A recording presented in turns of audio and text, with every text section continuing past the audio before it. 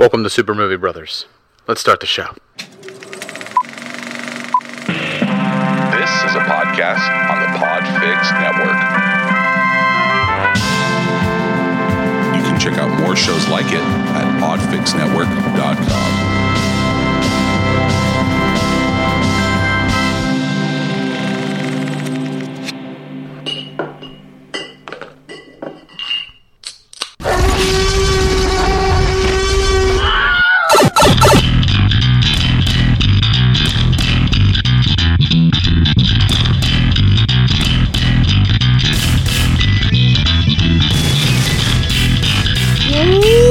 Welcome to Super Movie Brothers, episode 165. I'm your host, Super Movie Brother Dave. I'm your host, Super Movie Brother Jay. Hey Jay, I'm just going to let you know what I've been up to this week real quick. If you can tell by my voice, I've had an upper respiratory infection for the better part of a week.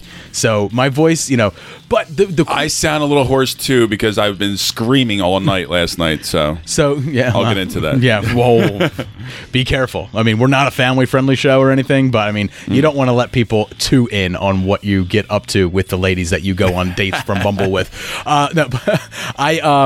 So with this voice, like what I realized, like now I can, like there's certain sounds you can only make when you wake up in the morning, like stuff like that. This is all I can do, but I can do the best Macho Man Randy Savage when I have an upper respiratory infection like this. Ooh, yeah. Bonesaw is ready. We should do some recordings with that voice. See there, and there's the aftermath. There's the aftermath of it right there. Just all that cough. So that's how my week's been going. Let's find out, Jay, what you've been up to this week. It's been 1 week since you looked at me. Cocked your head to the sides and I'm angry. All right, Jay, what you get down to doing this week? What were you up to?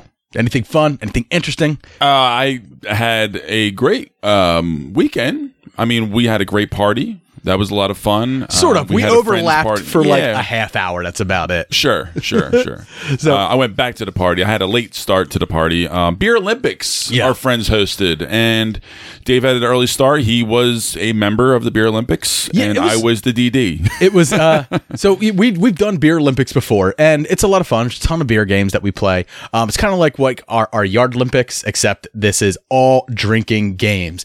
And they changed up the games this year. Like last year, I won. My team was first, and this year we didn't even place. Man, we came in fourth. That's like first loser. That's terrible. We couldn't even take home the bronze. But yeah, the games were all completely different. But it was all a lot of fun. We played this really fun game where it's kind of like an Easter egg hunt, but for your beers. Each team has 2 beers, and the refs went and hid the beers from us, and they were anywhere on the property. So you had to find it like literally an Easter egg. Anywhere. So you had to find it like an Easter egg, and then when both of your teams have the beers, they chug them, and then you're done. So it's a great little game, right? So we go out there, and one of the rules to it is if you find another team's beer, you can do anything you want to it. You can't tamper with it. You can't lick it. You can't, dip your balls all over it, but you can shake it up and you can re-hide it on them. So I was finding more beers for other people than I was for my own, and that's exactly what I did. I was hiding other people's in way worse spots, and by the time we were done, we were still missing a beer, and I knew it was a beer that I had. Everyone's like, well, what'd you do with it? I was like, I shook it up, and I chucked it over my shoulder into a bunch of bushes, and now it's not there. So someday they'll find that beer. But yeah, it was a great bit of fun, but I did have my daughter at home, and I wanted to get home in time to put her to bed, and you were kind enough to give me a ride home so that I could do that. Yes. So that was good. And then what else did you get up to this week, man? I heard you had a little bit of basketball the next day game? I had a shit fest of a drunk golf outing, which was a lot of fun. And 2 days later, I had my championship basketball game. We were very confident going in for the most part. We beat them prior. I saw you guys on your golf trip, though. I saw some Instagram photos. I just wanted to say, you guys look like wild hogs, like the preppy version of wild hogs. Yes, it's very much that. They're in their upper 40s. Kids are already like, college and shit, and, they're having their health problems starting to kick in. Like, here's the thing. One guy's not trying to drink anymore. It looks fun. We're doing shots. It looks fun from the Instagram photos. Like, you guys look like you're having a good time. But then I zoom into their eyes, and I know they're fathers because there's soulless, like, lifeless eyes in all of their head. Lifeless eyes. Black eyes, like a doll's eyes. And I was like, okay. They know that this is fleeting. This fun they're having, they still have to go back to reality. It's true. Except for you. You have that footloose and fancy free gaze because that's why they like keeping me around. because you young it up. I young it up. It's funny. Anytime you're around, you're like it's another one of those like live vicariously through. You're the geezer. You're the thing. geezer of our group, and then you hang out with them, and you get to be the young buck with them. It's fun. You really do live a complicated lifestyle, sir. I'm a shapeshifter. Yeah. I just kind of like mold into different environments and just blend in, and I play roles here and there, and this you're blending. See, you're 6'8". You don't blend in anything. And I see. Well, like I said, I always had the fantasy of being like a spy. You know that. I've always liked the spies movies, truly have to blend in. Bond stuff. When everyone sees you and goes, "Holy shit, it's Bigfoot!" Then they're not going to buy you as a spy. I know that. And I'm envious of those people. Yeah. So, I don't like the attention. A lot of tall people do. Secretly, I don't. Secretly, you do. Actually, I really don't. I used you as a ploy against one of my opponents, Tony, who is which always works. 6'7". I wanted to throw him off his game. So when you showed up, I went, "Hey, Tony, it's the only guy you know that's taller than you." And he looked at me and he gave me the dirtiest look, like "fuck you." And it's just man, tall guys really do have a thing about being taller than other people. Some do. Yeah, I don't care. I love it. It's like, oh, cool, we got something in common. We can talk about. We can talk, whatever. We can brag about how tall we are and how small it makes our penises look. It's like he's got the tall version of Napoleon Complex, right? It's one of those kind of weird things. Right. So you had a basketball game. Oh God, yeah. Well, let's just say that it's very complicated to explain because there was a lot of different kind of dramatic elements thrown into it, and I literally. You don't need to explain anything, Jay, because it sums it up when you told me how upset you were that you lost, and I was like, this is a Pee-wee basketball league for adults, and you are very upset about it. Extremely. Jay, whether you so fucking angry, whether you won or lost, your life is in the exact same position it was before that game happened. It doesn't matter whether not you between won my ears, dude. I woke up angry. I was so depressed and down and sore as shit all day long. My knees, the sore part I get. My tailbone. I landed on my tailbone. But I almost want to say it's kind of sadder that you're this upset about losing. As soon as the game whistled, I literally grabbed my shit and walked out. I didn't say goodbye to anybody. I went straight to the fucking bar. You didn't even shake hands at everybody? Like a game. Not even my teammates. I literally grabbed my shit and left. You didn't reach your hands down your pants and just rub your balls with your hand and then shake their hands? David, if I stayed there and anybody fucking said anything to me, I was going to fucking fight them. You stink, Palmer. You take your hand, you stick it in your ass like this. There, now you shake hands with the guy.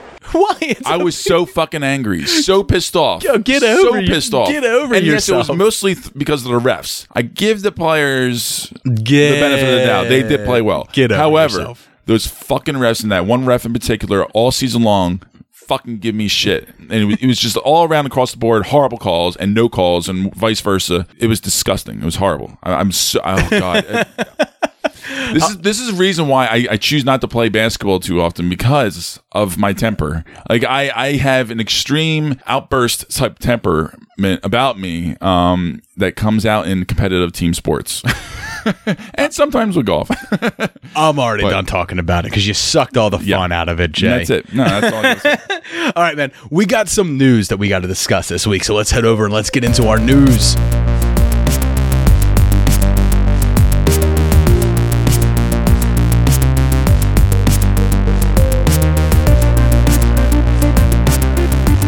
Some brief news stories to go over. These are just some of the ones that caught my fancy throughout the week as they've been dropping. So, first things first, Dwayne "The Rock" Johnson, Jay. You know him. He's kind of a big star, Hobbs and Shaw and everything. He's going to be starring in another movie next summer where he plays some sort of secret agent cop spy guy who also is funny. And it's going to be in theaters every summer from now until he is in his 60s to 70s.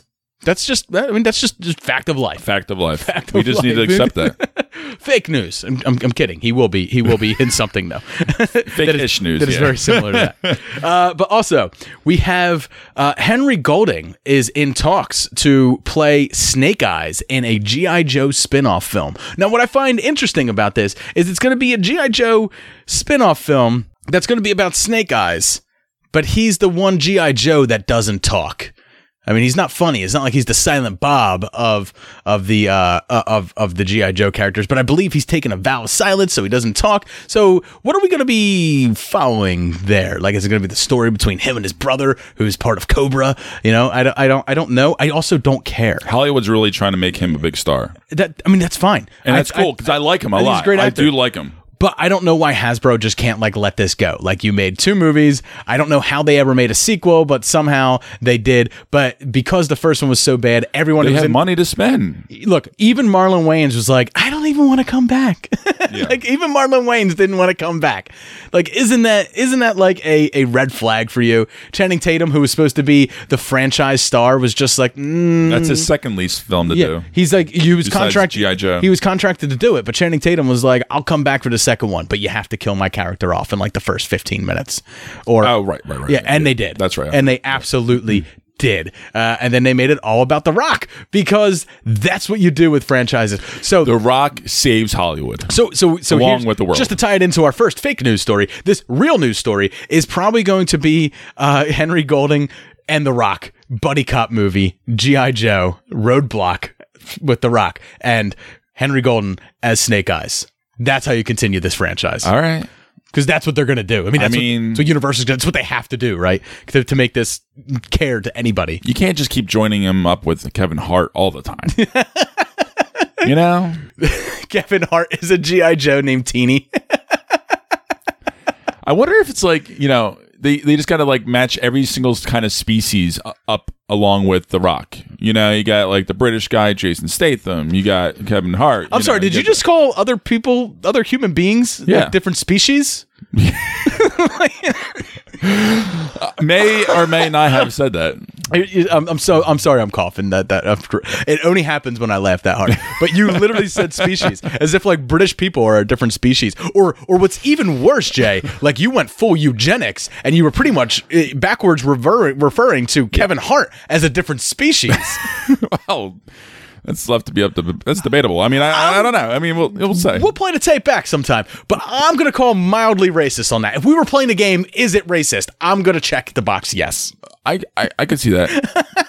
I'll admit that. Next news It's been coming out a lot lately. So apparently, as Jay gets older, his racism just comes out. No, we're kidding. Jay didn't mean that. He just misspoke. He used the wrong word. This is why I'm not in politics. This is what you would be. You'd definitely be the guy that I'm no speechwriter. You'd definitely be the guy that like refers to Puerto Rico as like some other country, and it's like, no, we're part of your country, you assholes. All right. So in other news, and this one really actually makes me sad because one of these movies I really like. The Lion King remake surpasses Frozen for the highest grossing animated film of all time. That actually kind of bothers because I think already even I kind of feel like Frozen kind of like deserved that spot in some way. It came out at a time. It was a phenomenon, right? An original movie phenomenon. Yeah, it came out at a time when Disney wasn't that popular, especially with their princesses. They did a story that was completely different than any other princess story they had ever done. You know, they did the great musical fanfare and stuff like that. And I have to watch it a lot in my house, so because my daughter loves Frozen, so I have to like kind of somewhat attach myself to it and be like, you know what, I do like this because it's a war of attrition, really. Like the more and more I see it, the more it just indoctrinates me to love it more. But you know, the Lion King remake, it was the thing, that happened. I mean, people like it, but I don't think people are going to beloved it. What I really think this is, first off, it's Lion King, so it's already I mean, the original one was better than Frozen and stuff like that. It captured the hearts of like literally everyone in the entire world, and I think this is like the curiosity effect, where people are like, it's not good, and people are like, yeah, but it's the Lion King, so I'm still kind of curious. I want to see it, of course, and they're willing to pay to go see it. Of course, I understand why people went and saw it. Yeah, 100%, I do. Now, with the next news story, go ahead. I got my beef. All right, Jay, what's this other Disney news that you're having such an issue with? Well, Disney is actually trying to figure out a way to develop a sequel to Aladdin. The Return of Jafar. Because they also crossed $1 billion somehow. Now, this reminds me exactly like the Alice in Wonderland saga. This is amazing. This is like first off, all these Disney we can say quote unquote failures because they're like critical failures in a way. They're not these big sensational Respected movies. They're not Endgame, right? They're not or a Star Wars movie. They're not doing gangbusters. They're kind of just slowly trickling in with their box office. Like the first weekend's great, and then it trickles off, but it stays in the theaters long enough that like the money just keeps trickling in. And it reminded me of like when you watch like Daytona 500 or you watch F1 and stuff like that. It like Disney's treating these movies like they are the race car driver who's got 2 laps left. They're on dead E and they could pit right now, but then they're not going to win. So fuck it. We're just going to go fucking harder at it. And we're just going to keep driving for that finish line, and they stall out just as they cross the finish line. Like that's how they're making $1 billion. I feel like they are strategically placing these movies to come out at times when there's not a lot of other family films to come out, and it's perfect for people to get their kids out to see them and trickle in those dollars. No, there's definitely a scheming behind it. I mean, they're definitely planning that kind of stuff out for sure.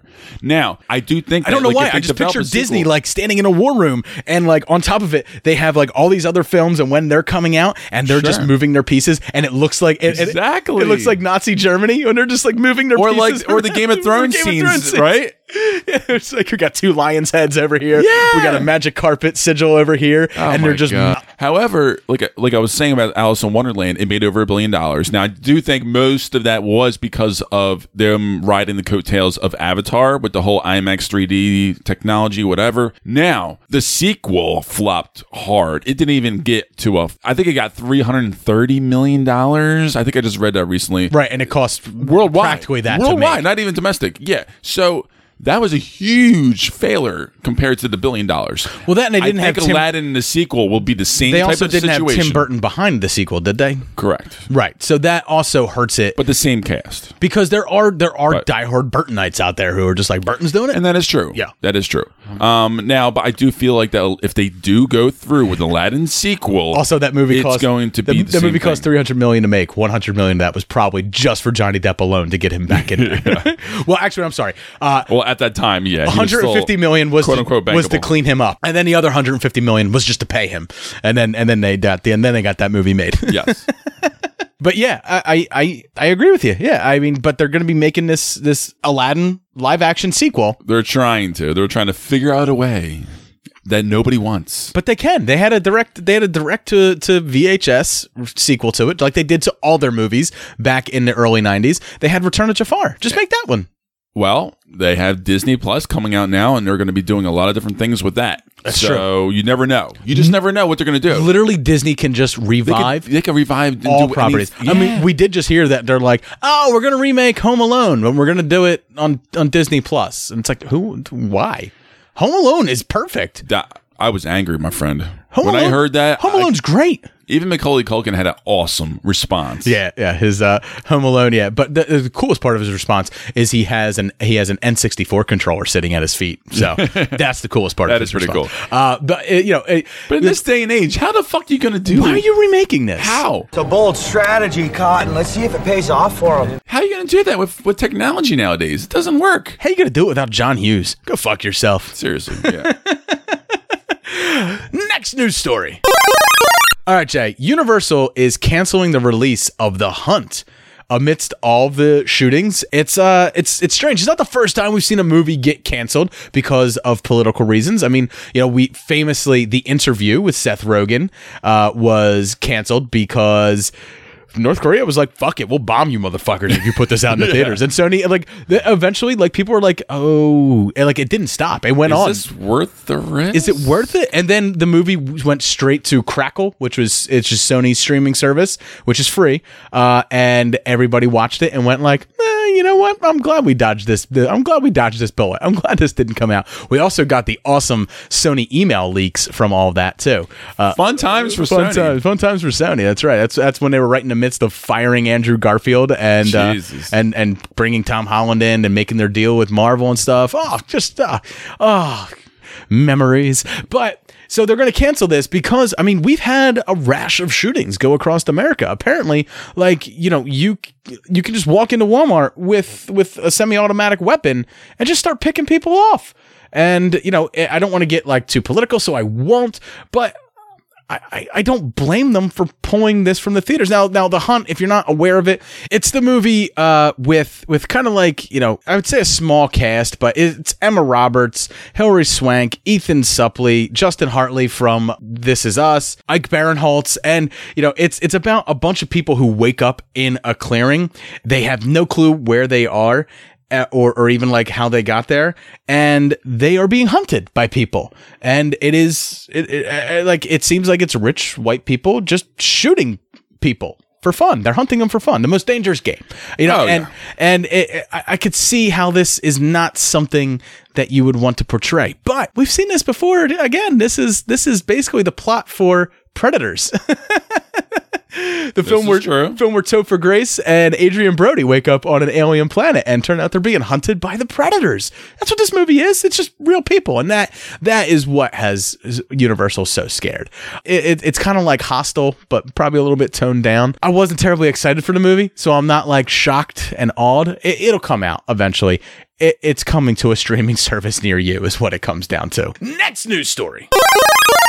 All right, Jay, final news story. So Lucasfilm is going to be making their first film outside of Star Wars and Indiana Jones. I mean, that's all Lucasfilm has ever done. And Disney is spearheading the development of it, obviously. And this is going to be a film that is based on the best-selling children's novel, Children of Blood and Bone. Which is a book that was written by Tomi Adeyemi. And it's a story that takes place in a different world filled with dark magic, danger, and a young woman teams up with a princess to restore magic to the land in the aftermath of the queen's death. So, you know, it was apparently a best-selling YA novel. So it seems like it's right up Lucasfilm's alley, right? Like it's a different world, and they get to build it from the ground up and all that stuff and how it's supposed to look. And, you know, I think it works. I think it's interesting to see that Lucasfilm is going to be, you know, Kathleen Kennedy is going to be like spearheading something different that isn't Star Wars.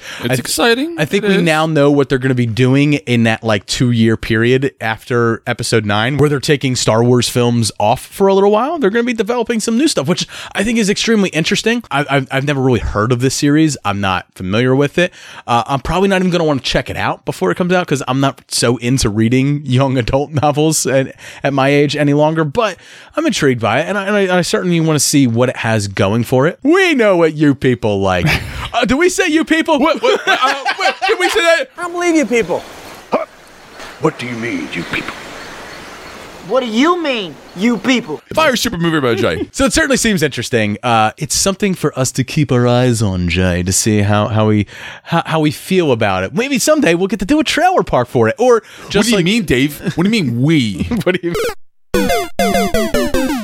All right, Jay, that is this week's movie news. Let's head over and let's get ourselves into What Are You Watching? What are you watching? What are we watching? I think he's trying to watch some illegal channel. Always watching. No, go past this part. In fact, never play this again. All right, Jay, what'd you get down to watching this week? Please tell me it was something other than the motherfucking Americans. Yeah, I actually did not watch much of that show. I'm not going to speak that name anymore. As you should never, ever again. Anyway. So I caught myself Arbitrage, or Traj, or I don't know how you... Albatross? Albatross? Let me see that. Let me see the word, Jay. Let me see it. Nope, it's arbitrage. Yeah. Okay. Hey, you were saying it right. Hey. Well, he don't know talking good like me and you. So his vocabularistics is limited to I and am and Groot. All right, so this one is a very interestingly and very taut, high-class New York hedge fund, like, wealthy banker, manager. So disinterested already, but played continue. by Richard Gere, gets entangled with it's kind of like one of those like 24-hour movies. Like he's just under the gun, under the spotlight. He's about to get an award for his great job, but actually he's secretly losing a shitload of money, and he has to get this deal through. And another big plot twist happens where there's a murder and he's entangled with it, and a lot of different kind of interesting, engrossing thriller aspects in high of New York City with a lot of great actors in there, you know, with Richard Gere. So it's definitely worth a watch. Sounds a lot like Eyes Wide Shut minus the sex. But better. But better than Eyes Wide Shut? As a movie as a whole, in a lot of ways. You love Eyes Wide Shut, though. No, I do. But only for the sex. But, I mean, this is like it's like a 95-minute movie. It's a very taut little thing. You know, it's edge of your seat thriller kind of thing. You know, it's really cool. Pass. What else you got? I actually saw Take Me Home Tonight. Take Me Home Tonight. Someone was perusing Netflix past 1 a.m. That's what happens. You watch Topher Grace comedy from 10 years ago. 80s, cocaine, fun. Yeah. So this is kind of like this, like that low, mid 28, you know. The best part about that movie is that it has Michael Biehn from fucking Aliens in it. That's the best part of that movie. Well, not just that, but, you know, a nice, sexy Teresa Palmer and, you know, Topher Grace trying to be a movie star still. No, Jay, I'm not like you. I don't reduce women to their to their looks like you do. Well, she didn't have much real acting to do in this movie. This was straight up for her looks. She was there to be a piece. We get it. and that's what it was. Anna Faris, you know, like Dan Fogler was a lot of fun. Dan Fogler's fun in everything. Chris Pratt. I'm not sure if this was when they first met, Chris Pratt and Anna Faris, but like, or they were already married at the time. I don't know. Who knows? We all know how it ends, though. But that's true. But it's, you know, one of them's rich and famous, and one of them is still on the TV show Mom. It's kind of still worth watching though. Like, it's not that good, but it's not that bad either. Like some of the fucking comedy stuff. Oh no, Lauren just rewatched it a couple weeks ago, and I watched it with her, and it gets a couple chuckles. It does. It's fun. It does. It's fun.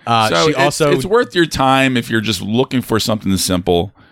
Fun little watch. A lot of cool little 80s references between the style and the cars. And speaking of Anna Faris, like Lauren also like rewatched The House Bunny this week. Like I came home from work one day, she was watching The House Bunny, and I was like, I forgot all about that. I was like, this movie is garbage, and then I watched it and I go, it's strangely endearing somewhat. It kind of is. And it's Colin Hanks. I love Colin Hanks. Anytime I see him, he puts a smile on my face. Well, it's Legally Blonde, essentially. It is. That's really what it is. It really was. Right? Yeah. A little raunchier, but yeah, Legally Blonde. Sure. Yeah.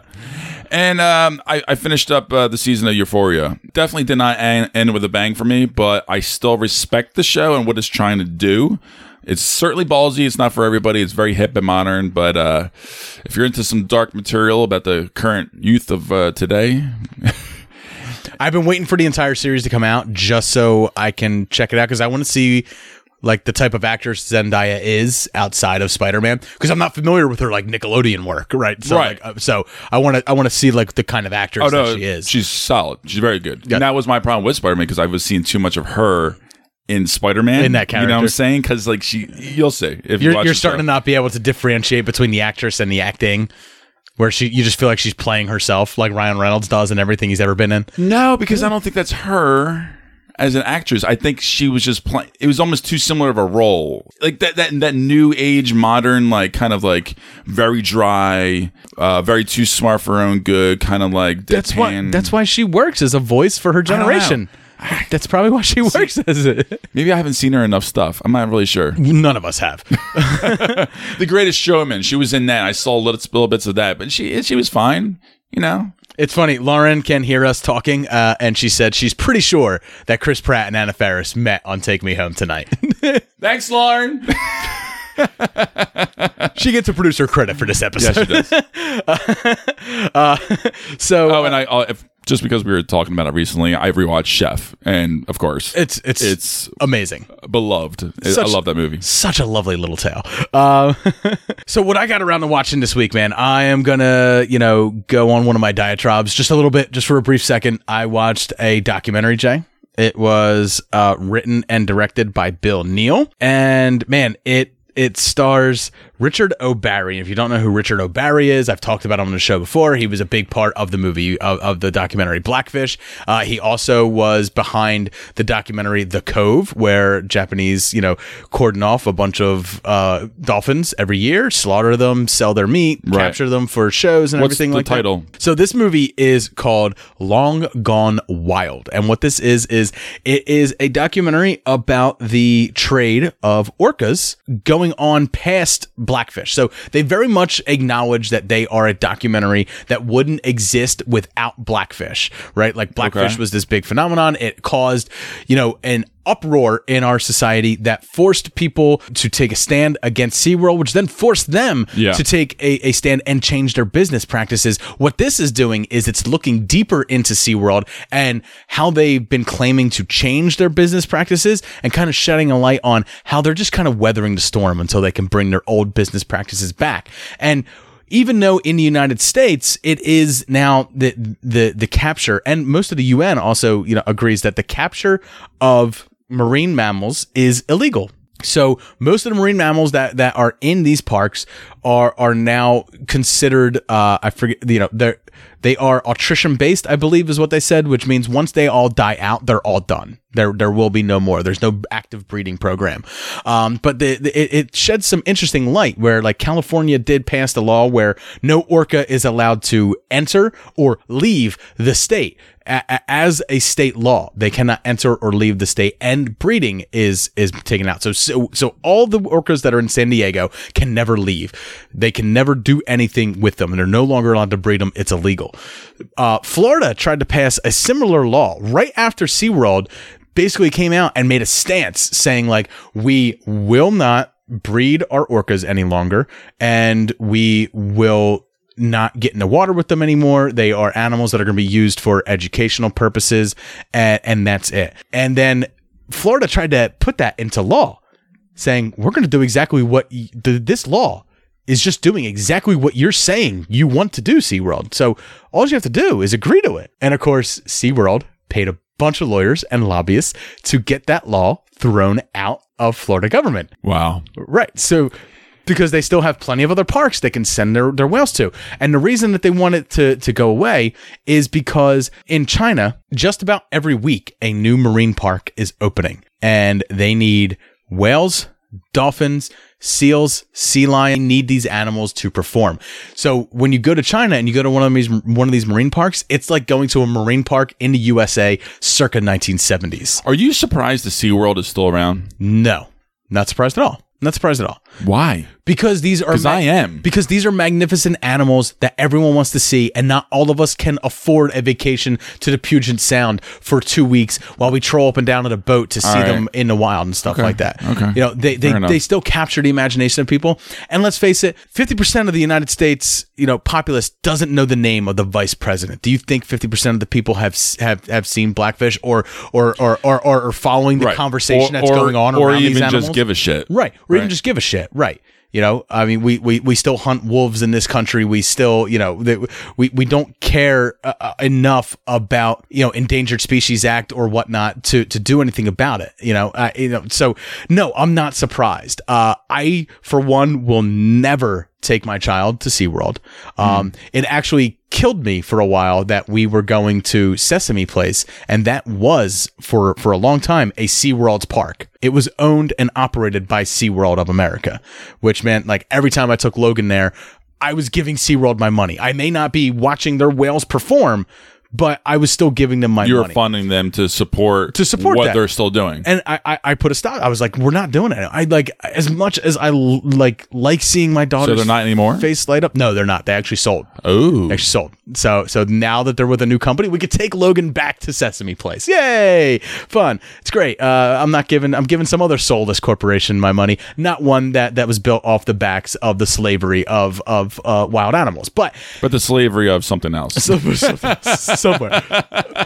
Stay on target. Anyway, so the way that these Chinese marine parks that are opening are being funded is through Russian orca trade. Like now, it's now illegal to capture orcas in Vancouver. It's now illegal to capture orcas in Washington in the Puget Sound. It is also been made illegal in Nordic countries, in Iceland, in Norway. It's illegal in all across the Atlantic and North Pacific. Where it's not illegal, Jay, is Eastern Russia, where they have begun capturing orcas. They know of 36. Yeah. They know of 36 orcas who have died being captured, and that's all that they know about. And new orcas are showing up in these Chinese parks every day. And these fishermen, I say that with quotation marks, fishermen, these aren't fish.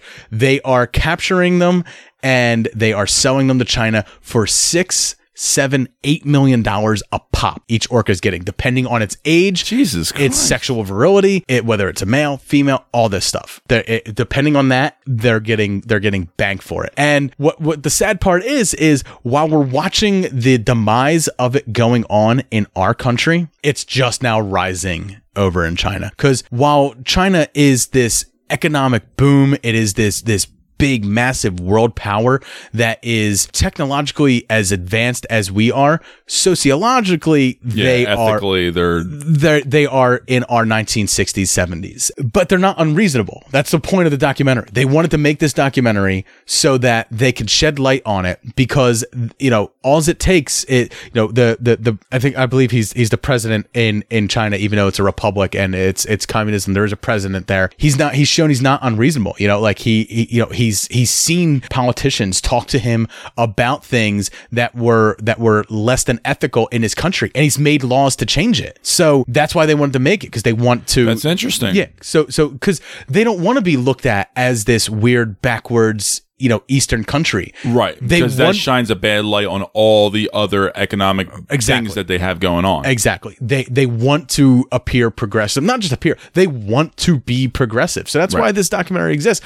Look, is it as good as Blackfish? No. The way, if you are into these things like I am, I'm extremely into orcas. I've always, like, my dream vacation is to literally just go ocean kayaking in New Zealand or in the Puget Sound up in Washington, where these animals frequent, just so I can see them in the wild. Like, that's like my dream vacation. Lauren can't even step foot in a kayak or a boat without throwing up, so it's probably never going to happen for me unless I take that trip alone. Well, she can go shopping that day. Yeah. Shopping in gloomy Seattle. Enjoy yourself, hon. But so I do encourage people to check it out. It is available. You have to rent it right now, but it will be free at some point. But it's not as emotionally impactful as Blackfish was.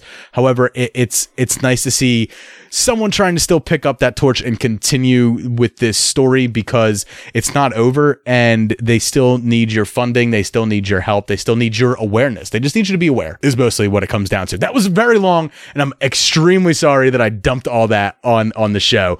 But it's like, well, I think we all know that you have a big passion. Yeah, look, and I understand that. And it's a documentary. This is more important. I'm a fat white loser in my mid-30s who loves all things nerdy. There are very few things I get passionate about in, like, a political realm, but, like, this is, like, one of those things, because I grew up as a kid going to SeaWorld, loving seeing these animals, loving, wanting to be a marine biologist one day, learning about these animals, and then to grow up and kind of, start to think for myself and start looking into other things. Like, because when Blackfish came out, that just confirmed things that I had already started feeling, right? Like, and fearing. When I was a kid, I remember, like, asking, like, at SeaWorld, like, well, they talk by echolocation, and they learn about their surroundings by echolocation. So if they're in a giant tank, doesn't that mean that it's just constant echoes for them? And they're like, oh, no, their brains are able to filter out all the noise and stuff like that. In reality, the whales in SeaWorld are mostly silent, because it would be maddening. Just imagine talking, and it's nothing but an echo that reverberates for a minute endlessly every time you speak. You would go insane. And that was me as, like, a young teenager, like, thinking that stuff. And then seeing Blackfish, I was like, I knew it, dude. They fucking lied to me my entire childhood. I was fucking lied to by these people that my parents gave hard-earned money so that I could go watch Shamu jump real high and splash me with water, and I could cheer, And, like, I think about, like, that, like, me in the stand as, like, Shamu jumps up and splashes everybody with water. And I think that's no different than when you watch, Gladiator or Spartacus, and, like, the crowd gets showered with blood and they cheer and happiness. And it's like, are you not entertained? Are you not entertained? Is this not why you are here? It's pretty much the same fucking thing when I think about it. Fuck. Like, animals captured into slavery performing for your entertainment. God damn. I know. That's the way I feel about it. So, yeah. All right. Diatribe over. It's deep. Soapbox put away. Yeah. Done talking about that, Jay. I watched some other fucking cool shit this week. So I want to talk about something else that isn't that. for 1 second. I watched Glow on Netflix. Me and Lauren. I haven't caught it yet. Yeah. I'm looking forward Season to it. 3. I heard it's solid. Dude, way better than season 2. Like I thought really? season 2 got away from like it did a bit. Yeah. I think it followed the heart of the show of Glow, Gorgeous Ladies of Wrestling. But I felt like it got away from like the heart of the ladies themselves a little bit, and it became more about the show that they were producing and trying to keep that alive. And well, the way they do their show, that's the thing. They need to have a focus point. Right. And it's kind of through line throughout the little short. This one is going season. the season 3 is going far more into characters and character development, moving personal stories along more so than the story of the organization. Well, they can do that now since they have the show established. Exactly. And you see how difficult it was to get that produced and get that made and going. It's still really good, but I'm just loving that they're fleshing out these characters that I got to know in season 1, and I felt like season 2 just kept them at a status quo, and now in season 3 they're advancing them a lot more. But how's Mark Maron doing? Fantastic, actually. Good. I really like his character this season because he's going through a change, and you can see you can see it in him. Look, I've loved the show since it started. I grew up as a kid loving wrestling. I'm not big into it now, but I do am nostalgic for wrestling of yesteryear. So I love watching this and getting little references about wrestling. I was never into it, but obviously I was fully aware of it, and I had, I guess if anybody, it was Hulk Hogan was my favorite, and that was when I was very young. Right. However, but it's still nostalgic for me, and it's still very interesting to see the underbelly and the behind the scenes stuff of that world. The show's full of heart, and I encourage people that if you haven't checked it out yet, if you never gave Glow a shot, watch it. It's worth it. If you haven't started this season, fire it up because they're half-hour shows or episodes, but it's a 13-episode season, I believe. Yeah, and it's so worth it. And one final thing that I watched this week, I watched The Autopsy of Jane Doe. Now, this stars Brian Cox and Emile Hirsch. It was an IFC midnight movie, which I've talked about them before. I love the IFC midnight movie horror films. Not all of them are a big hit, but a lot of them are just really solid, low budget horror films. This one was directed by Andre Ovredel. And if he sounds familiar, it's because I'm going to be reviewing a movie that he directed later on in the show. I'm going to be reviewing Scary Stories to Tell in the Dark. So this is one of his first films. This is one of his first features. Okay. I love it. I think Brian Cox is really, really good in it. Even though they're making this small movie, him and Emile Hirsch do not phone in performances whatsoever. Well, a good Brian Cox is pretty awesome. I don't know, quite like a little midnight gobble. Cox.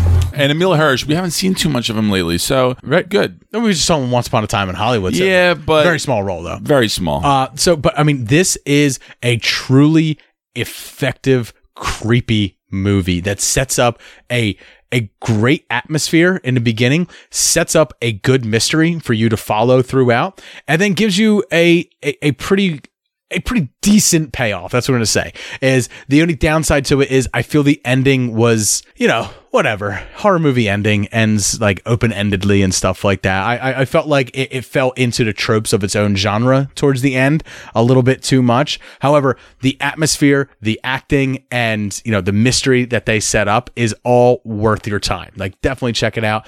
If you get a little ho-hum at the end, it is what it is. It's a really fun ride to take to that point though. Okay. I enjoyed it a lot. It's streaming on Netflix, so it's free for everyone to check out. If you have a Netflix subscription, good. I encourage everyone to check it out. I really enjoyed it. Other than that, I made my daughter watch Endgame because Endgame came out on Blu-ray. Oh shit! But my daughter's 5, so I know. I was gonna say that's a long run time for her. She is not going to sit down for that whole movie. So I started from the moment where the big 3, Captain America, Iron Man, and Thor, are standing after Avengers compound has been destroyed, and those 3 fight Thanos at the same time. My daughter couldn't understand why I was so elated that Captain America picked up the hammer, and she's like, and I was just like, you don't understand. I waited 10 years for this, darling. I waited ever since Age of Ultron when that thing moved just a little bit, that little I've been waiting for this moment. Avengers. And so was Thor. Assemble. Because Thor's reaction is, I knew it. So Thor was waiting for that moment too. Yeah. What my daughter was waiting for, which is 20 minutes into that final fight scene, she kept going, when is Captain Marvel showing up? Because Captain Marvel, Jay, is blonde and Logan is blonde. So therefore, that's the superhero that she identifies with. Not Pepper. What about all those crazy hairstyles? What are Look out. If Logan wants a mohawk and a sweet mask, I'll slap him on her. I don't care. Hey, that's a good Halloween costume. Although I think she wants to be Spider-Gwen for Halloween, which I also highly endorse. So yeah. All right, Jay, that's going to do it for what we've been watching this week. We encourage everyone to check out this stuff that we were talking about, except for The Americans, which Jay continues to harp on and talk about. Jay, no one's going to... I think Dave does more than I do anymore. I absolutely never want to talk about it. I never want to see that show. I watched like the first 2 seasons. I fell off of it. And then everyone's 2 seasons? Wow. And then everyone's like, that show's really good. And I was like, that show's real boring, man. Just like most spy shit. I find it super fucking boring. Like, I didn't even want to watch that movie with Chris Evans that just came on Netflix because I heard it was just absolutely generically boring. And I don't like spy thrillers at all. I don't know what it is about them. I just find them extremely boring. I wanted to see it, dry. and the trailer just really did nothing for me. I hear it's extremely mediocre, but we're not talking about that, Jay. We're going to head over and let's get into a trailer park before we get into our beers. Cut the beat and let the music play. No trailer park. Shout out to Dave and Jay. I don't serve, but there's a newer wave. We've been on since trust God save the right style. I don't want to flow until I know that the bass drop. Welcome back to Trailer Park. The dulcet tones that you heard before the Trailer Park segment come from our good friend Thomas Iannucci. Make sure that you check him out on Spotify. Absolutely. I will put a link in the description for you guys to check out his music. He's a great friend of ours. He's been a big fan of the show for a long time, supporting him. We've been supporting him since we've known him. And I got to say, I actually really enjoy his music, and I think everybody should check it out. All right, Jay. The Trailer Park, what were we talking about? Eddie Murphy's return to Hollywood, it seems, right? Like, that's what everyone's saying. This is his return. He hasn't really been a thing since Dreamgirls, ever since he literally walked out of the Academy and walked away from Hollywood when he didn't win, which I think was a little bit of a hissy fit. Get over yourself a little bit. No, he deserved that over Alan Arkin. You say that. I love Alan Arkin, and I'm okay with it. I love him in it, but Eddie Murphy was better in that role. But what it comes down to is he essentially walked away. We both see this movie in different ways. You see it a return to form for Eddie Murphy, a return to the spotlight. I see it as money, please. Like, I need money. I don't know. Money, please. Oh, no, there's no money. I've been away from the spotlight for too long. This looks like quality. All right. This does look quality, but at least agree with me that Coming to America 2 is money, please. Money, please. Money, please. Money, please. I'll agree. Yeah, that's the way I feel about it. And he one for me, one for them. Right. So along with that, Wesley Snipes is in this Dolomite movie, which is another return for another actor. That's cool to see. And he's also making an appearance in Coming to America 2 as well. So why not? Why not? Maybe these are the Martin Lawrence and Will Smith of the two. I'm cool with that. Where clearly, Eddie Murphy plays the more annoying one, and Wesley Snipes is the cooler, hipper, better with the ladies one. For sure. All right, Jay. Let's get into the trailer for Dolomite. Let's play that. Hey, Auntie, I was thinking about putting out a comedy record. Comedy? You've been a singer, a shake dancer? That's real hard to break in. I do whatever it takes to get in. I come up with a new character. Dolomite is my name, and fucking up motherfuckers is my game. He's back. What'd you do to your hair? You look like a pimp. It's all pretend. I just created a character. Dolomite, you a trip. Pull on that. All my life, people been telling me no. Rudy, sometimes our dreams just don't come true. I get up in that light with my own movie, I could be everywhere all at once. Let's bring Dolomite to the screen. In storytelling, it's always best to write what you know. Ain't nothing to talk about in my personal life. I deal with the nightlife, club owners and mobsters and lots of pimps and kung fu. Do you know karate? No, but I'm a fast learner. I can learn how to chop me a motherfucker. Action. Take a ticket to Hollywood. Dolomite, give it to me. Put your weight on it. Pretending like he could be a sex machine. What planet is this cat on? God damn, Dolomite. Great God in heaven, you know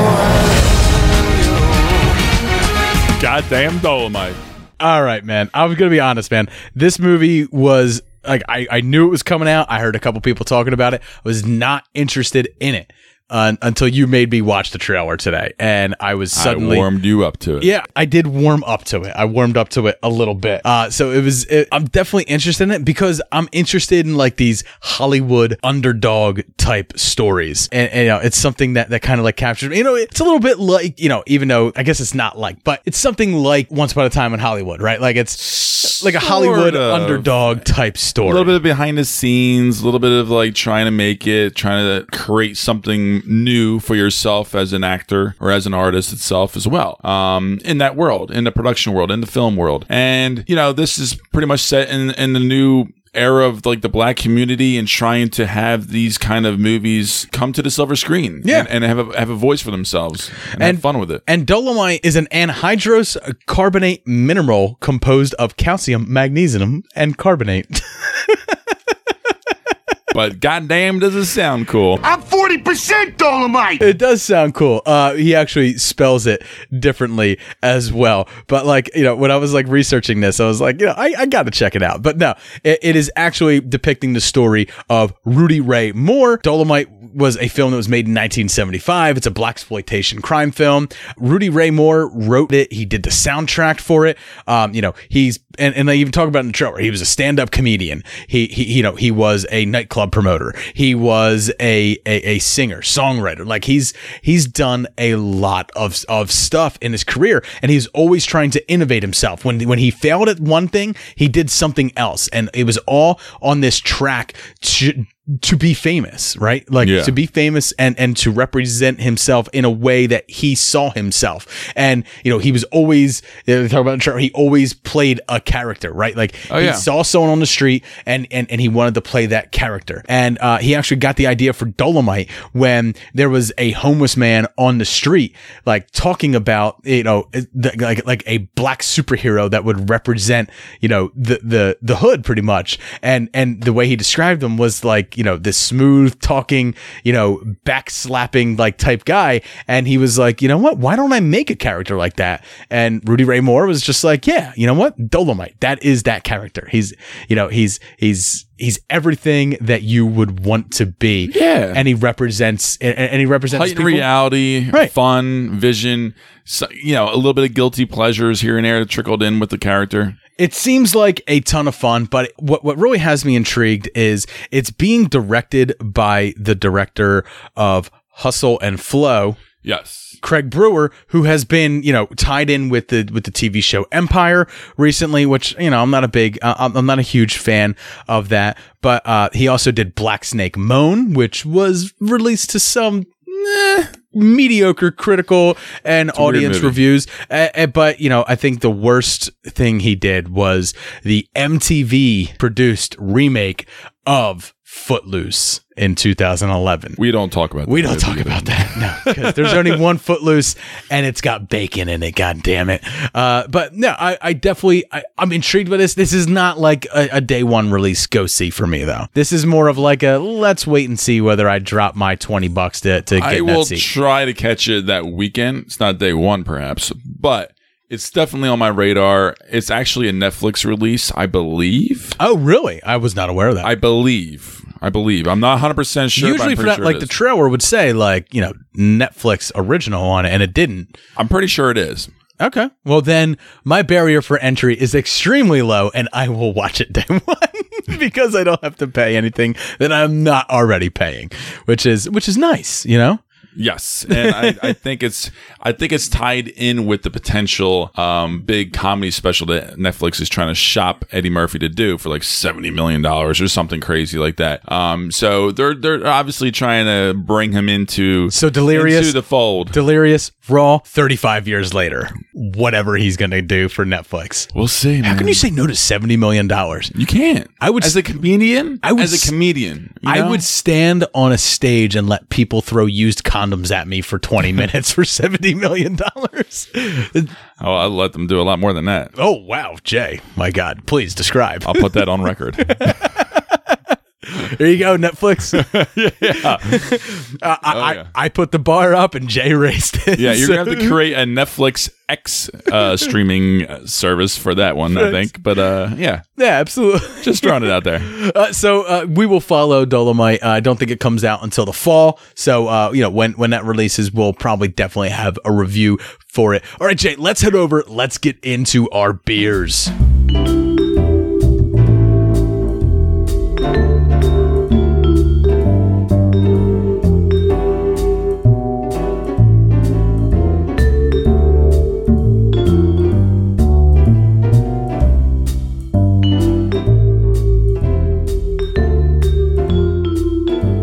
Welcome back to the beer segment. Me and Jay got 2 beers that we're going to be reviewing for you, but before we do that, got to drop a line to our sponsor, Blowfish.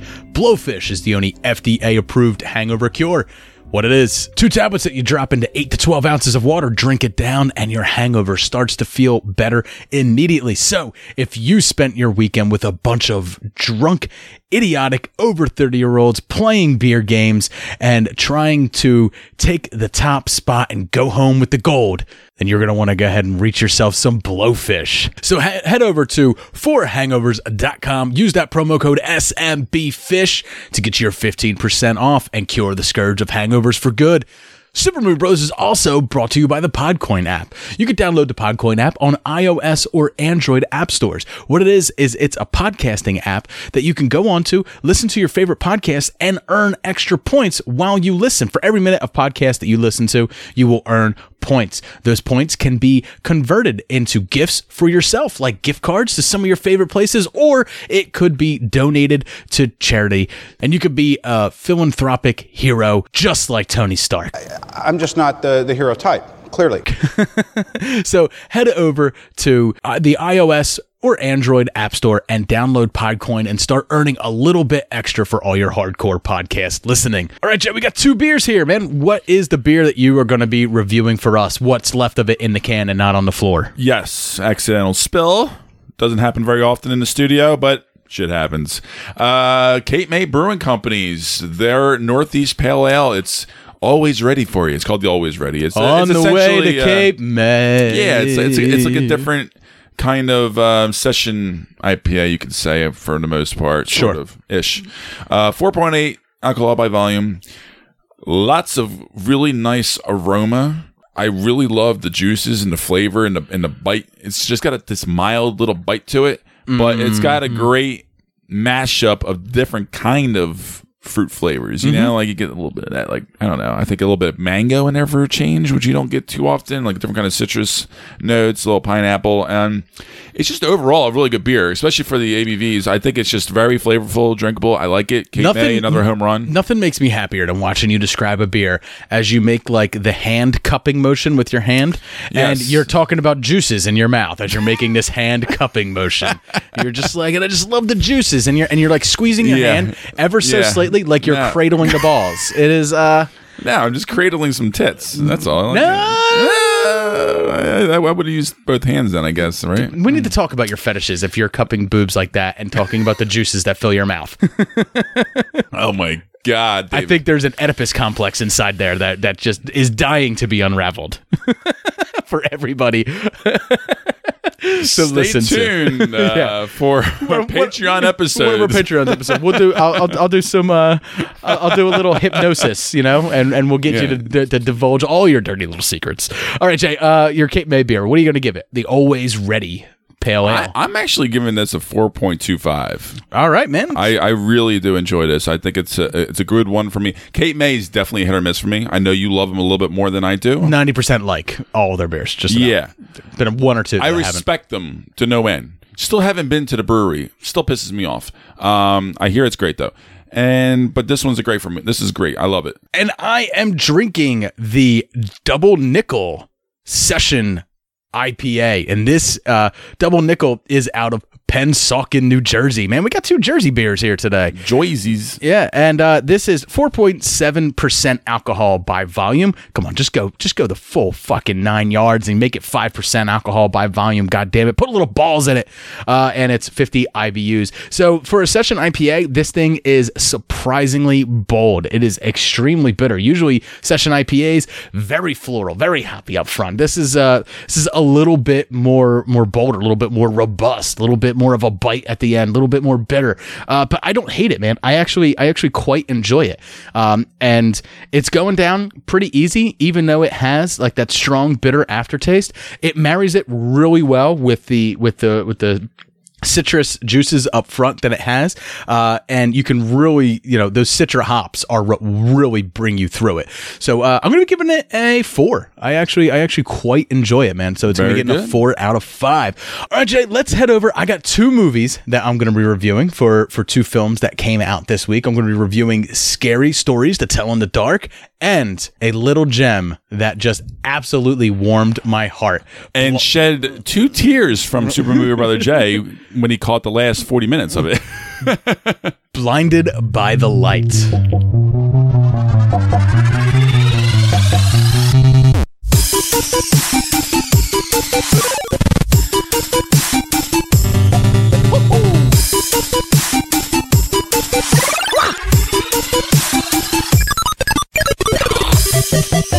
All right, before we get out of here, I got 2 reviews that I'm going to be doing for you guys. So this week, I got to the theaters and I got to see 2 movies. On Friday night, I was able to get out there and see Scary Stories to Tell in the Dark.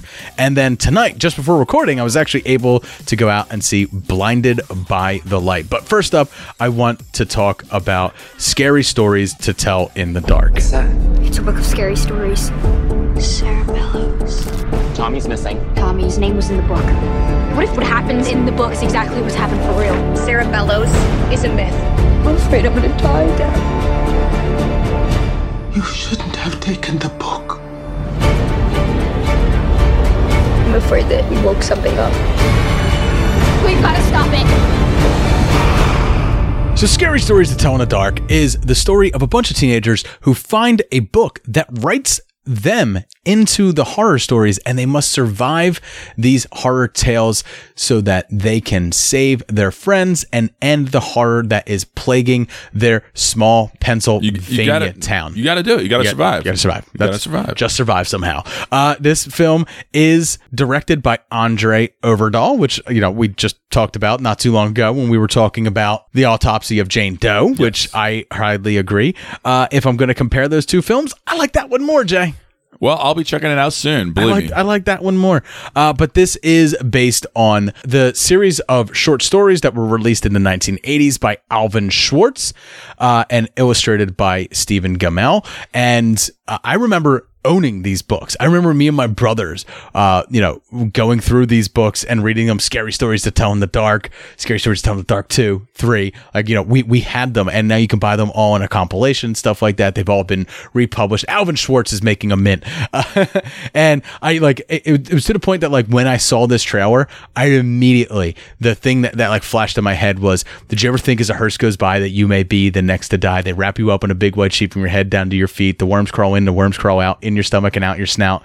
And it's like, ew. So and I was like, that was this little poem that they had in there. And then in the movie, Jay, I don't want to spoil it, but it is like a nursery rhyme that is kind of sung throughout the movie. And I was like, oh my God. So it's I'm very familiar with these stories and stuff. And they scared the ever-loving shit out of me as a kid. But what I learned while watching this movie is what scared you as a kid doesn't necessarily scare you as an adult, especially when you're an adult who watches a ton of horror films. Sure. Like I do. So it's up to the filmmaker to really bring in something original, fresh, and something unique. And after, seeing this, after I saw The Autopsy of Jane Doe, I was expecting something. I might have hyped myself up. I might have been expecting a little bit more. Now, the visuals in it, fantastic. Actually, they used a lot of practical effects, which is something that I absolutely love to see. There was actually... This is produced by Guillermo del Toro. Okay. That's right. So that's where you get the practical effects from. That's where you get the practical effects from. And I think from Overdahl himself. But Also, watching this, like, there was a moment where they used CGI and it just didn't stack up. And it's just because when you watch something, that's the tricky thing. It sticks out when you watch something that's gone as practical, and then it's almost like you have to either like have a through line of hybrid, right, or just go all or nothing. 70-30. Right? 70-30 is always like the best formula. 70% practical, 30%. That's how Jurassic Park did it. That's how Dad did it. Blended, and it's worked out pretty good so far. Yeah. But other than just the visuals of it, the acting wasn't bad. The acting was pretty good. I actually really enjoyed Dean Norris in it, even though he had a really small role in it. If you don't know Dean Norris, love him. Yeah, he was Hank in Breaking Bad. Love him. Go fuck yourself. he got to say the only F word in Breaking Bad history, and he got to do it well. But I thought he was pretty good in this, even though he had a completely diminished small role. I thought they could have flushed out the father character a little bit more to give someone like me who grew up reading these novels but is now an adult something to connect to a little bit, because I don't connect with the kids, unfortunately. This isn't like it where like it's like a nostalgic connection to like being with your friends. You don't get that relationship with the kids, right? You don't get to feel this connection with them because you're not watching. It's kind of a very fast-paced story, and it's actually not that long of a movie either, so there's not a lot of time to develop the characters, and that's something that like really stuck out to me as well. Like the characters, not that they're underdeveloped, they're fine. They're perfectly developed for this story. It's just, I wish they went a little bit deeper, and I kind of wish the horror was a little bit scarier. I think that's kind of like what it suffers from being a PG-13, very watered down. Yeah, it sits in this place where it's somewhere between Goosebumps, the movie with Jack Black, and Hereditary, or It, or Us, or any of the fantastic horror that we've been getting of late. It sits somewhere in this middle ground where it's like, it's good, but it could have been a lot better. You can definitely let a 10 to 13-year-old watch this film. Like, you'd be fine with that. There's nothing that's too terribly scary in it. Some of the monsters that show up are a little bit grotesque, and I think the mood that gets set is done really well. I was not crazy about the ending of this film. I did not think the ending was that strong. I felt like it was a pretty generic, almost like YA type ending. I felt this was a very like young adult type ending where they set you up where it's like, there's gonna be more. And Jay, there's 100% gonna be more, because this movie's actually doing really well. It's critically acclaimed. It's getting pretty good scores, and people seem to be really enjoying it, especially people that are my age who have this nostalgia for it, but also that younger crowd is going to see it as well because it's accessible to them with its PG-13 rating. I just, however, was left wanting a little bit more from what I got while enjoying what I was able to get. I'm giving it a B-. It was all right. It was all right. You had a good time with it. You were yearning for more. It wasn't worth. Didn't get it. It wasn't worth my money though. Yeah. Okay. Like, whereas if I saw The Autopsy of Jane Doe in theaters, I would have been like, all right. Yeah, not bad. Pleasant surprise. Yeah, right. Because that was 1 o'clock in the morning, and I was flipping through TV. Interesting thing that happened while I was watching. Autopsy of Jane Doe. I had to wake Lauren up because I didn't get into this in what we were doing this week. But someone didn't break into our house, but someone very clearly walked up my driveway and went under our carport. Whoa. Yeah. Like in the middle of the night. Trying to steal something. I don't know. Or see what if something was laying around in there. So I went and grabbed Lauren. I was like, there's someone under our carport. She's like, what? And then like it got to the point where I was like, do I call the police? And then like she's like, and tell them what? Wait, so what was so noticeable? Like, so you heard somebody? No. I'm sitting on the couch. We don't have our windows open. But we have the blinds closed and stuff like that. I see a car pull up the street. It slows down, and I hear like there's trash picking at night. No. Okay. So I hear like a muffled like, like that car door sound, like where it shuts, like someone trying to shut it quietly, right? Ooh. And then the car like kind of slowly drives on, and then like my car is white, right? So when something crosses across it, what was the score in the background? You see it. I I actually paused the movie because the car was driving up the street very slowly. We have a very big bay window and our couch is right there. So when you're sitting up watching TV, you can see out I'm not a creepy nosy guy who was looking out the window, but I just paused it because the car was just You knew something was off. Right. Yeah. So, and then I saw like my car's white. I see this shadow go like right across my car, and it just moves underneath the carport, and I start hearing sounds under our carport. So I was like, all right, there's someone under our carport, right? So before I woke Lauren up, I was like, just start popping lights on, right? Just pop lights on. They're going to know someone's awake. They're going to get the fuck out of there. And I went and woke Lauren up, and she was like, I was like, what do I do? Like, do I call the police and stuff? And I was like, and then like, I thought about it for half a second, and I've never had a good interaction with police, right? Like, I've never really had a good interaction with police. I wouldn't trust you around police either. And how does that story go? Well, what were well, what happened? All right, a car slowed down and I saw someone walk up. Did you see somebody? And it's like, yeah, I mean, I definitely know somebody went up there. And it's like, all right, but what did it look like?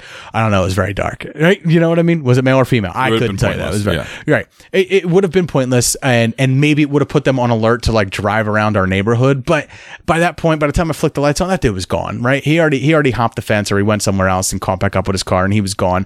And when you get questioned by the police, blah blah blah, what were you doing? Blah, blah, watching a movie. Why are you up so late? Because I was at a all day drinking party called Beer Olympics, and it's like, oh, so you're a little bit under the weather, huh? And it's like, yeah, you know what I mean? Like, I know you can see the line of questioning going against you at some point, where you just wind up being on the radar of the cops for being a crazy fucking nosy guy who's looking out the window at 1 o'clock in the morning. So I had to get up the nerve, right? I had to get up my nerve to get the flashlight and like go outside. And I was like, I'm going to bring Luca with me. And Lauren's like, that's not going to do anything, because that's the dog that when a shelf fell down in a closet and made a bunch of noise at 6 o'clock in the morning, jumped up in the bed and hid under the covers between her legs. So, but I was like, yeah, but he's big. Maybe like he might make someone think twice. And I took a hammer and a flashlight with me to walk around my house. Don't be ashamed. I'd do it too, probably. And like, I went into like my shed, because I was like, well, if I'm going to steal something, I'll steal, something. He probably looked at my lawnmower and went like, ugh, electric lawnmower, get out of here. Just left. But there was nothing. What I did notice, what probably drew his attention, is our old TV that went out like 2 or 3 months ago. Oh. It's still under our carport, because we have to wait for one of those electronics days where you go throw everything out. And that was still there, and it was moved, and there was broken glass on the ground because he moved it. And Lauren made me break it, because all of our like credit card information is stored on it from our Hulu and stuff like that. So you could technically go onto the apps on there and steal our credit card information. So I literally busted the shit out of the thing, but it looks fine when it's sitting up against the wall. So I think he moved it, and all the glass started falling from it, and he was just like, well, nothing here for me, and just buggered off. On top of the lights, and he was like, maybe I should reconsider this line of work. So, but like, so it's very it's very scary to be sitting there watching a horror movie and then seeing this shadow go by, and you're just like, what the fuck? Where's my hammer? Where's my flashlight? I'm gonna fucking die. But that was a story that happened to me this weekend. Yeah, but I think So when I go see scary stories to tell in the dark, when that doesn't scare me that much, it's because I'm living that shit, dog. Damn right you are. Anyway. I don't wish that on anybody, though. Honestly, I can't imagine. Time to get a home security system. We live in a very nice neighborhood, but it's cheap nowadays. Yeah. Cameras and stuff. Yeah, even just like one of those motion sensor cameras that goes on the outside. Those are like $30 and very easy to install. All right, Jay, I got another film that I want to review. This one, I would say I had a much more positive experience with it. This one is Blinded by the Light. I can shed some light myself on this movie, because I actually caught the last 40 minutes of this. Not going to say how, but I may or may not have snuck into watching the last 40 minutes of this. 1987. You got Wham Boys, Bananarama Girls, and then there's me. Jaffy's never had a girlfriend before. Is that against your religion? Writing isn't a job. I need you to do more. Thank me later. I didn't know music could be like that. It's like Bruce knows everything I've ever wanted. Springsteen's what your dad listens to. Not my dad. So Blinded by the Light is the story of Javid, who is a kid stuck in what is described when me and Lauren looked up the name of the town, which is Luton, in England. We looked it up, and it was described as England's asshole. Like, that's literally how, like, one website described it. It's pretty much the Florida of England, is what I found out. And Javid wants nothing more than to get out of his life in that town and just live his life. Not the life his parents have set out for him, not the life that society is telling him he needs to live. And what... He's mostly a writer, correct? Right. What brings about this emotional awakening in Javid is that his friend introduces him to the music of the boss, none other than Asbury Park, New Jersey's own Bruce Springsteen. So this film, man, I absolutely loved it. It was directed by Gurinder Chadha, and she's actually directed Bend It Like Beckham, which is a film that I really enjoyed back in 2002. Really not much other of note since then, but I tell you, she's going to be remembered for this one. Like, I think this is going to be one of those coming of age stories. This is her benchmark film, I think, as of late, for sure. But I mean, if you had, our generation remembers Bend It Like Beckham. Yeah. Not modern day kids. It doesn't hold up. I think this one is going to hold up, trickling. It's going to trickle into people's hearts down the line. And I got to say, Vivek Kalra, who is the main actor in it, he plays Javik, is absolutely charming, but also wonderful in the role. Like, he brings a power to this character that, I wasn't really expecting. I was kind of expecting more of like a Haley Steinfeld type performance and like Edge of 17 and stuff like that. I think this goes deeper. I think this goes very deep. And also the fact that it's a story about growing up as a Pakistani kid in a time where England wasn't as accepting of them, of other races and stuff. The NF is a big deal in this movie, right? Where racism plays a large part of it, and also his own struggles with being both British and Pakistani at the same time, along with the coming age aspects with his father in particular, and not just his family. They also very purposely draw parallels between 1987 and the Iron Lady Margaret Thatcher and Ronald Reagan and what's going on in both the UK and the United States today. Like, they draw very clear parallels that it's almost like both countries are kind of backsliding into where we were in the 80s. It also takes place during the recession of the 1980s, which both countries were suffering, and there is this level of poverty and need to do something big to get yourself out of the situation, and that type of stuff it really speaks to me. But the way they integrate the music, the first time they do it, it's a little off-putting, right? He puts on the headphones, he kind of walks around. It plays like a music video. The lyrics to the songs are playing real big on the wall, like it's a projection and stuff like that. And I was like, oh, how cheesy. But as the film goes on, they become better at integrating it into the story. And I think what that is the first time he experiences it, he's experiencing it in that way that it's overwhelming. So his own euphoria about it. So to you as the audience, it's overwhelming to see. Sure. But I think what's more interesting is it has nothing to do with Bruce. It has everything to do about the power of music and lyrics in particular, striking a very strong chord with a lot of individuals out in the world and in different kind of contexts and different kind of ways and meanings, and how that impacts their lives for better or worse. And this particular artist himself really spoke to him, and that's why he gravitated so much to Bruce. Exactly. It's one of those things where while watching it, a lot of the things in the film are about paying attention to Bruce Springsteen's lyrics. And it's something that's I like Bruce Springsteen. I'm not a huge Springsteen fan or anything. Same. But while watching this, as they're talking about the lyrics, and I was like, holy shit, I never listened to Bruce Springsteen lyrics, right? I was always, shouting, baby, I was born to run. But I never listened to the lyrics, leading up to that chorus. And I was like, fuck, man, these are some deep lyrics coming from the boss, man. That was always my struggle with his music. He's almost like Bob Dylan-esque, where it's really folky kind of, sort of. A little bit. And without the chorus, they just sometimes fall flat with me because I'm not a lyricist. Right. That's my problem with music. But watching this, like seeing that, I was like, holy shit! I could see how an 18-year-old kid, right? I appreciate that, would gravitate towards this music, especially feeling the way Javik does in his current situation. Absolutely.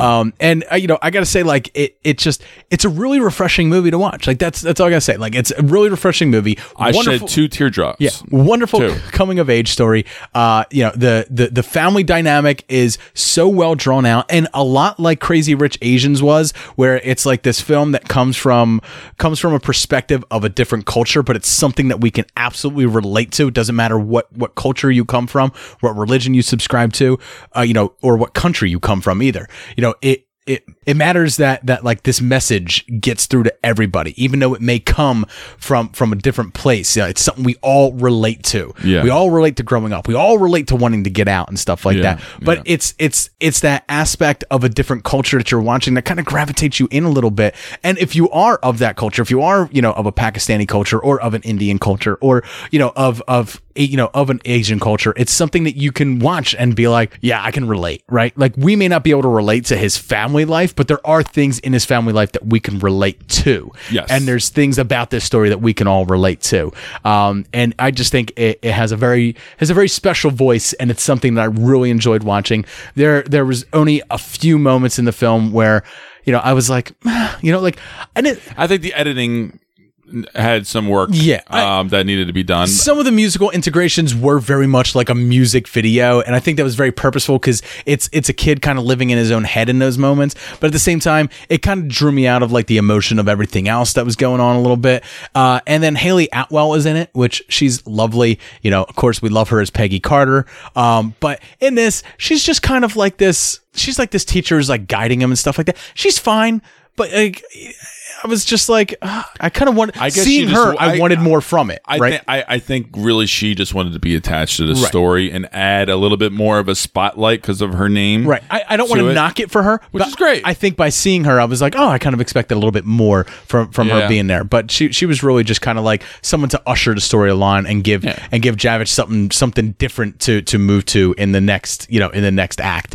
And then finally, there is an old man that's in it. He has like an old man that's a neighbor. Throughout the entire time, I was calling him the old man from Home Alone. Or the old woman from Home Alone 2, or Aunt May in any of the Spider-Man films. He's this old man that happens to tell Javik exactly what he needs to hear when he needs to hear it. You know what I mean? That's convenient. Right. Like that. Where the fuck was my guy? Yeah, exactly. Right. Yeah. Where was my old man that told me exactly what I needed to hear when I needed to hear it? That I would take an old lady even. Right. Jeez. That perfect, end of second act speech that you get from an old person that sets you on the path that you should have been on the entire time.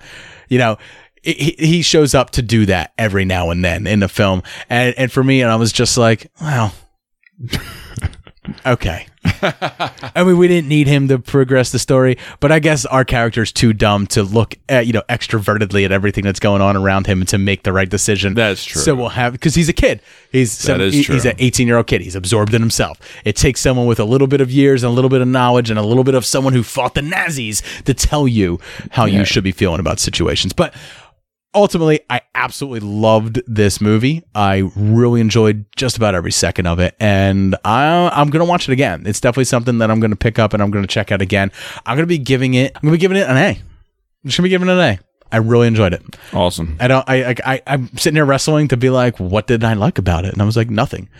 There was really nothing. There was one montage. Minor, that I was like, some filmmaking errors, that you can complain about here and there a little bit. But the story lifts you up so much. It just lifts you up so much. And a lot of the scenes and a lot of the acting within the scenes really landed. Landed strong. Absolutely. Too. So that's good. So that's going to do it for Super Movie Brothers tonight. I hope you guys enjoyed listening to the episode. If you are enjoying the episode, you'd like to get more of Super Movie Brothers, you can head over to our Patreon. That is patreon.com/Super Movie Bros podcast. As little as $1 a month, you can get all those additional episodes that we put up there, and you can also have a little bit of a say in the show, you can put in some votes that we put up for movie cocktails and stuff like that. If you pledge more, you get to have more direct control over the main show Topics itself. that you want me to talk about, whatever. You can choose top fives. You can choose. You can choose. Have fun with it. Yeah. You could choose some movie cocktail categories when we start doing the movie cocktail categories for season 3.